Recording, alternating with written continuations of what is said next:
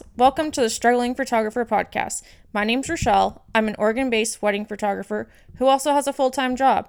I'm starting this podcast because I felt like there was a gap in the wedding industry for both photographers and brides. On the photographer side of things, if you don't have a large network of family and friends, it's really hard to get your name out there. You don't even know where to start on building your portfolio. And once you do have a decent portfolio, how do you get those inquiries?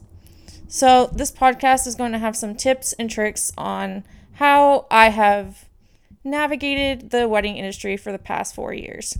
I'll have some guests on, also have some solo shows, but this first episode in particular is going to be a little bit about me, my business, and my heart behind starting this podcast.